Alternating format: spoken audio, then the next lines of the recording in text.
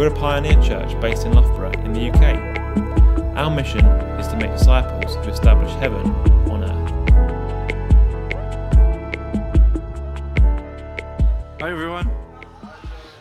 Lovely to see you all. I'm married to Stacey. We're over here with our two boys. We've got Aaron, who's 6, and Micah, who's nearly 2. We'd love to say hi to you, so please do come and say hi at some point and give us a wave. It's really good being here. It's really encouraging. It's really stirring being in the room, and I hope that you're experiencing that as well. We may not have said this so far, you may not have heard this yet, but we're 3 weeks into a series called One Another. And it's not just a woolly theme about human interaction, but it's actually an exploration of a command that is used 100 times in the New Testament. And it's a commandment that teaches the followers of Jesus how to partake in his kingdom as family and how to represent his kingdom to a world at odds with it. So it's not just a nice idea that we're trying to go for. This is a command in Scripture used 100 times. And the Greek word used in the original writing of the New Testament for one another is allelon. I'm probably pronouncing it wrong. If there's anybody who speaks Greek in here, I'm so sorry. But that word means one another or reciprocally or mutually. I think I've even got a picture of it on the screen. There it is. So this is about people who behave the same way towards one another. Now, if you're somebody a bit like me who likes the roots of words or who likes some of the original translations of Scripture, you can look up Bible Concordance, and it gives you all of that in the original language.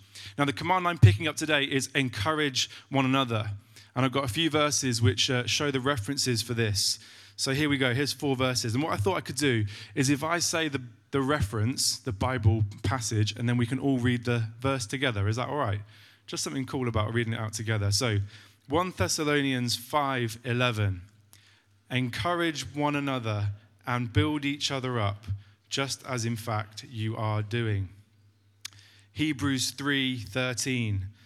Encourage one another daily, as long as it is called today, so that none of you may be hardened by sin's deceitfulness. Hebrews 10:24. Let us consider how we may spur one another on toward love and good deeds. And then Romans 14:19. Let us therefore make every effort to do what leads to peace and to mutual edification. Great job, everyone. Now, the words that we speak to ourselves, to others, carry enormous weight. With his words, God created the world. Words have caused wars and led to peace. Words have led to love and have led to hate. They have the power to build up and the power to tear down. Proverbs 18:21 says, the tongue has the power of life and death. And we often forget the second half of this verse. It says, those who love it will eat its fruit. The tongue has the power of life and death, and those who love it will eat its fruit. But there's something about encouragement, I think, that is more than just words, more than just saying something good. Encouragement is walked in relationships. It's felt by the presence of the one who brings it. Sometimes encouragement is just being there. It's standing there. It's investing in. It's advocating for someone. It's showing up. In Colossians, Paul wrote about word and deed. James wrote about faith and works. And in Jesus, there's something about showing up, embodying the words that we believe in and speak. Showing up is powerful. Now, however we practice it, encouragement is broken down into 2 words from an old French version of encourager. I went there. And it literally means to put in courage, to instill courage and heart, to make strong. That is much deeper than a casual compliment. Do you catch my drift? Where's Emma Allen? Is she still here? Can I have a wave from Emma? So right, check this out. I'm going to put this in practice. A compliment is me saying to Emma, Emma, you have a beautiful singing voice. But encouragement is me saying to Emma, Emma, when you sing, I feel like curtains get drawn open and I see God clearer. Do you see the difference? A compliment is me saying to Rob, where's Rob Colwell? A compliment is me saying to Rob, you're really good with people, bro. But encouragement is me saying, Rob, your people skills open doors for people to walk into the kingdom of heaven. That's what we're talking about. Whew. For the community of Jesus followers who received these commands to survive the hardships they faced, they had to operate in an environment of mutual strengthening. They had no other choice. They weren't going to get encouragement from the state or from its military. They weren't going to get it from their oppressors. They weren't going to get it from the hedonistic culture around them. The success of the movement of the early church was dependent in part on their collective strength, empowered by the Holy Spirit. Now, some of you guys know this more acutely than others right now, but it takes enormous amounts of courage to follow Jesus in the world today. Enormous amounts of courage. The way of Jesus, I believe, is as radical and culture-stirring now as it was when Jesus burst onto the scene like Micah Richards in the first century. It's an in-joke for the Sky Sports fans. Radical, culture-stirring. And we forget that it was so radical, so culture-stirring, that Jesus ended up on the cross, not just as an act of human sacrifice, but also as an act of state-backed terror to oppress his message and his life. You know, the reason that we bang on about community and open heaven, the reason it's one of our core values as a church is not just because we love a bring and share meal, although we do. It's not just because we like a good social or a party. It's because we actually genuinely need each other on this walk of faith with Jesus. It is so easy to get disheartened, deflated, defeated on this journey of life. I have felt all of those things in the last 18 months on levels I never experienced before. And to be honest with you, I've experienced them in the last 18 days. I have needed courage to be instilled in me by those who believe in me and love me, and I still do. And I always will do. And I need strengthening, and I always will. Sometimes we lose sight of what's in us.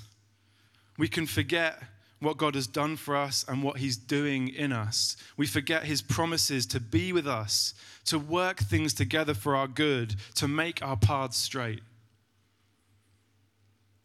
Now, when I was thinking about what it looks like to be reminded of that, to have somebody draw it out of us, to have it called out in friendship and community, there was only one reference that came to my mind. A reference from popular culture that I'm delighted to bring back to you. It's from Cool Runnings, 1993 movie. Most of you weren't born. And I'm going to show you a 1-minute clip. It's available on Disney Plus and others. Now, this film was a PG. I'm the only person with kids in the room, so we will deal with the consequences. Now, this is a funny film. It's a funny skit, but there is something that I feel, I guess I'm going to send it with confidence and trust that you take what needs to be taken from it. Is that okay? Apologies for some mild swears in the clip. We're going to be introduced to Junior Bevel, who's lost his confidence, and Yul Brynner, who wants to build him back up. Jared, run the tape.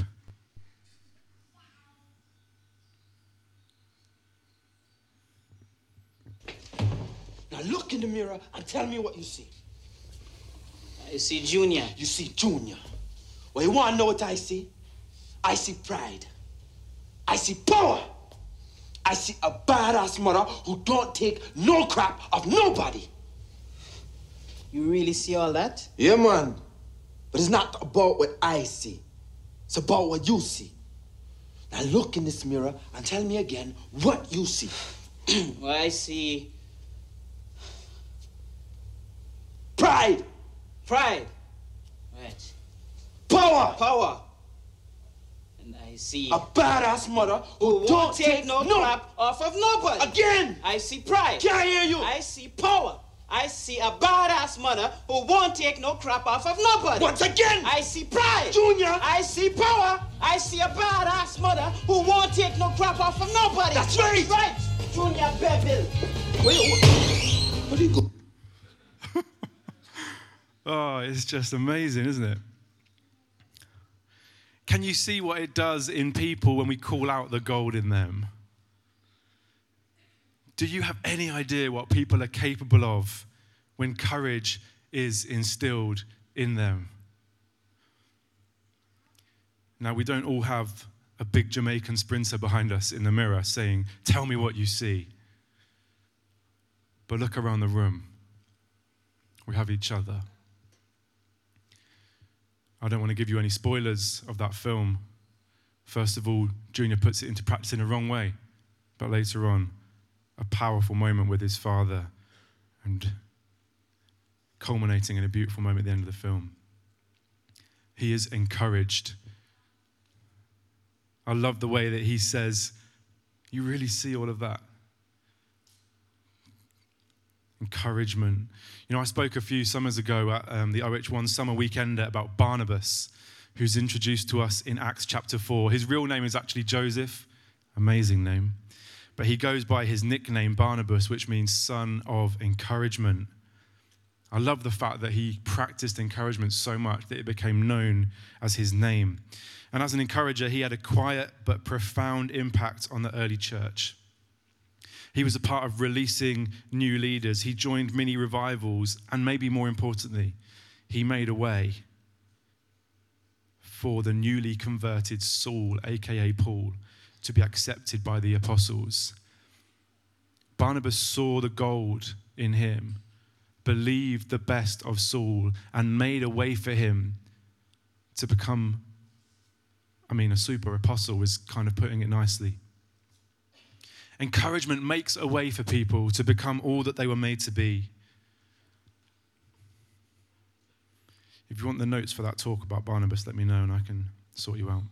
Now, I want to focus now very specifically on encouragement in practice in the church, because you may have figured this out, but we're going to head that way together this evening. Now, not only is encouragement incredibly powerful for building each other up, it is also the root of New Testament prophecy. Now, much of the Old Testament prophecy is about speaking truth to power. It's about declaring God's judgment against injustice. It's bringing warnings of disaster to come, but it's also often messianic, so a foretelling of the one who will come, the Messiah. Whereas in the New Testament, Paul says in 1 Corinthians 14, verse 3, the one who prophesies speaks to people for their strengthening, their encouraging, and comfort. He says the ones who prophesy edify the church. And of course, there is a load of prophecy in the New Testament about the second coming of Christ, referenced on a table. This is a JMac special. I love tables. I do this in my talks. If you're new, you'll experience this. But there's a little table for you. Why not? Now, I know that prophecy can be a scary word. I'm really aware of that. And I also know from experience and also from observation that as with anything in the church, it has the potential to be misused. It has the potential to be poorly practiced. It has the potential to be exploitative. And some of you might feel uncomfortable with the idea of prophecy at the moment, and that's okay, because all of us can encourage. And that's like entry level. We can all encourage each other. And there are other stages from there maybe.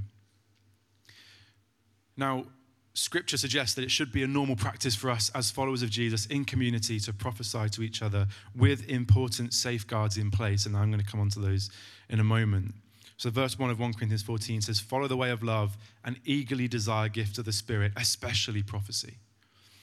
The Bible says that prophecy is a spiritual gift, one of many others that are given freely by the Holy Spirit to followers of Jesus. And if you want to learn more about spiritual gifts, about what they are, how they work, or even what yours might be, then we run something just after our weekend away in February called the Discovery Course. And that will be a really helpful guide for you. But prophecy, in essence, is God speaking to us and then through us to other people about what he sees now or what is to come. And there are some important clarifications to make here. So there is a difference between a prophet and the prophetic. A prophet, I would say, is a person. So you have the office of a prophet, which is what it's often known as. A person whose primary spiritual gift is prophecy, who is known, trusted, and received by churches and networks as one who hears from God and speaks to them about what they discern God is doing. So if you look in Ephesians 4:11, it's often known as the fivefold ministry, and it talks about Christ giving the apostles, prophets, evangelists, shepherds, and teachers to build the church. So that's like the office of the prophet. Whereas the prophetic is a much more generous term that denotes a people, like a culture in a church or a network where we all practice hearing from God and have the Holy Spirit potential in us to encourage, strengthen, and comfort one another. And we want to operate in the prophetic here in Open Heaven. It's part of who we are, it's part of who we've been, it's part of where we've come from, where we were birthed. And that's the sort of thing that we want us all to experience and practice safely in Open Heaven. Now, there may be a couple of prophets in the room today. If so, that's amazing. But our emphasis today is on this being a safe environment where we can all operate in the gift of the Spirit to encourage one another. And I hope that feels doable for you. You know, Jesus said in John chapter 10, verse 27, "My sheep hear my voice. I know them and they follow me." There is something really communal and normal about sheep and shepherd understanding his voice. And the emphasis there as well is that there are other voices, but we know the voice of Jesus. And we want to be in the habit of speaking and listening to God, not just for an event or for a moment, but for our discipleship. Now, God speaks to us in different ways. Some of you may feel that Bible verses come to your mind when you're thinking of people, or when you're reading the Bible, you think, oh, this would be perfect for so-and-so. Sometimes you feel like you might have a picture in your mind, an image of something. Sometimes it'll be a song lyric that comes in, an impression or a feeling. Some of you may find that the Holy Spirit reveals something to you about the gold in someone else that they just haven't seen recently. Now, as I said, the entry level of this is encouragement. I gave you a bit of an example earlier with Emma and with Rob that was literally not pre-prepared. We can all do that. But some of us in the room may also want to step out a little bit today and practice speaking prophetically to each other. So if you want to practice the prophetic today, I have some little safeguards that I mentioned to you earlier. Another table. Enjoy the table. This can be made readily available to you afterwards if you like. So here are some important safeguards for us all to bear in mind. So 1 Corinthians 14 verse 1 and verse 39 says, "Eagerly desire gift of the Spirit, especially prophecy. Be eager to prophesy." So the suggestion in the scriptures are that we should ask God to speak to us. So I encourage us all to do that today. Verse 3 says, "The one who prophesies speaks to people for their strengthening, encouraging, and comfort." So prophetic words, baseline, should not violate these principles. So if it doesn't get past this filter for you today, don't bring it to somebody, okay? Has everyone got that, yeah? Thank you. Okay, verse 9 of chapter 13 says, "We know in part and we prophesy in part." So in other words, we don't have the full picture. We can't claim to. There are things of God that we do not understand until we meet him. You know that it says in Scripture about his ways are higher than our ways, his thoughts are higher than our thoughts. That's fine. Don't be tempted to fill the gaps when you bring something to somebody. And it requires humility to go, listen, I don't know the whole story, but this is what I felt God said. And then verse 29 of 1 Corinthians 14, this is very important. "Others should weigh carefully what is said." So not only should you pray about what you've heard or shared or experienced beforehand, but we should also be accountable in community. Gone are the days when the big prophet would roll into town, say a load of words, leave a load of grenades, and then go, and we'd be left pastorally with the mess. That's not quite how it works so much. We want to work it out in community. We are accountable for our words, and if you haven't picked this up already from Open Heaven, we believe in community. We believe we should all be in small groups. Get connected to a small group, not just because it's a midweek thing to fill your diary, because we need it. We need each other. So whatever you get, we want to pray about it. We want to weigh it up together. We want to say, look, does this resonate with you because it doesn't with me, or something like that. Process it together. And also I would say good practice, write down what you're going to share before you share it, or voice note it. That way, if anyone says, oh, what did you say? You can reference it. And it also means you don't say things that are totally crazy. And then like the last verse I wanted to use for this is John 16, verse 13. And Jesus said this himself. "But when he, the Spirit of truth, comes," he's talking about the Holy Spirit, "he will guide you into all the truth. He will not speak on his own. He will speak only what he hears, and he will tell you what is yet to come." I find that really comforting, that the Holy Spirit does not come to bring us confusion, does not come to take us off-piste. He comes to confirm what is true and speak what he hears from the Father. There is a unity of the community of the Trinity, that means they never undermine or violate each other. In other words, what the Holy Spirit might say to you is never going to contradict what's written in Scripture. And it's never going to go against how the Father speaks of us. So what you hear has to be consistent with what is written. God will, it ain't. I realize we've gone from like, oh, cool runnings, encouragement, sick, to, oh, prophecy, it's a bit scary. And it's not meant to be like that. I'm trying to show you there's a natural progression between the two, and that prophecy is about encouraging, strengthening, and comforting. So here's what we're going to do. We're going to encourage each other. Who needs encouragement today? The answer is everybody. And I don't know if I expected you to put your hands up, but thank you, Michael. Thank you. So what we're going to do, I'll just talk this through really, really easily. It's going to be just like a nice, safe environment. And the idea is that everybody leaves today feeling encouraged. I would love that to be my experience of church every week. And if you're new today, this is a great experience. You're going to be encouraged. And if you've ever been to church before, this is what we do. We encourage each other. And if you're finding life hard right now, this is what we do. We encourage each other so that when you leave this room, when you go to work or you go to uni or you go to whatever, you've got everything. You're ready.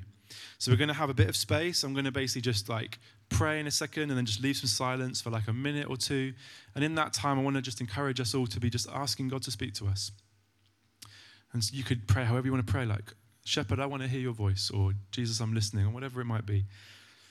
And then I'm going to encourage you to just write down what you think has come for you for someone else in the really normal thing, because you know what happens. As soon as 6 o'clock comes and the gathering finishes, I notice that you all talk to each other, which is cool. So that's all it is that. But instead of talking like about the weather, you're going to talk about how great they are, or what God's done in them. And that's basically encouragement, okay? Now, there are some, like, for those of you who are maybe like more practiced in the prophetic, or you've done this a bit before, or you've had experience, if you feel like you've got something that is for the whole room, then I want you to come and speak to Tilly and Michael about it, and then they can weigh up whether that's a great idea. Sometimes when I've done this before, I have a word for somebody, and I think, actually, that needs to be said in public so that other people can pray for them and get behind it. So if that's, again, where you're at, come and talk to Tilly and Michael. I trust them, and I love them. Okay, Tilly is on the OH1 leadership team. Michael is our youth workers on the staff team. These guys are solid. So come and speak to them, and they're ready to anchor this time. Is that okay? Is everyone okay? Is everyone with me? You all look a bit worried or a bit tired. So can you stand up? Is that okay if you're able to do that? And maybe you just need to shake some stuff off. Now, it could be that you want to pray, Father, Son, and Holy Spirit, tell me what you see. You might want to bring it back to cool runnings. That's what I'm going to pray. Okay? So let's just be ready to pray. God, we want to thank you so much that you're with us today, that your word promises us that you're with us when we gather, that you're with us by your Holy Spirit, that, Jesus, you sent your Holy Spirit to us, and you said that the Holy Spirit would guide us into all truth. You said that the Holy Spirit would empower us, would remind us of what you've taught us, would equip us for all that we have been called to do. So we're really grateful that you're here. And we just want to tune our ears into you now. It's not that you weren't here before and you suddenly are. You've always been here, but we want to tune our ears into you right now. And we say, God, tell us what you see. Tell us who in this room needs encouragement today. Not just a compliment, but courage instilled in them. In Jesus' name.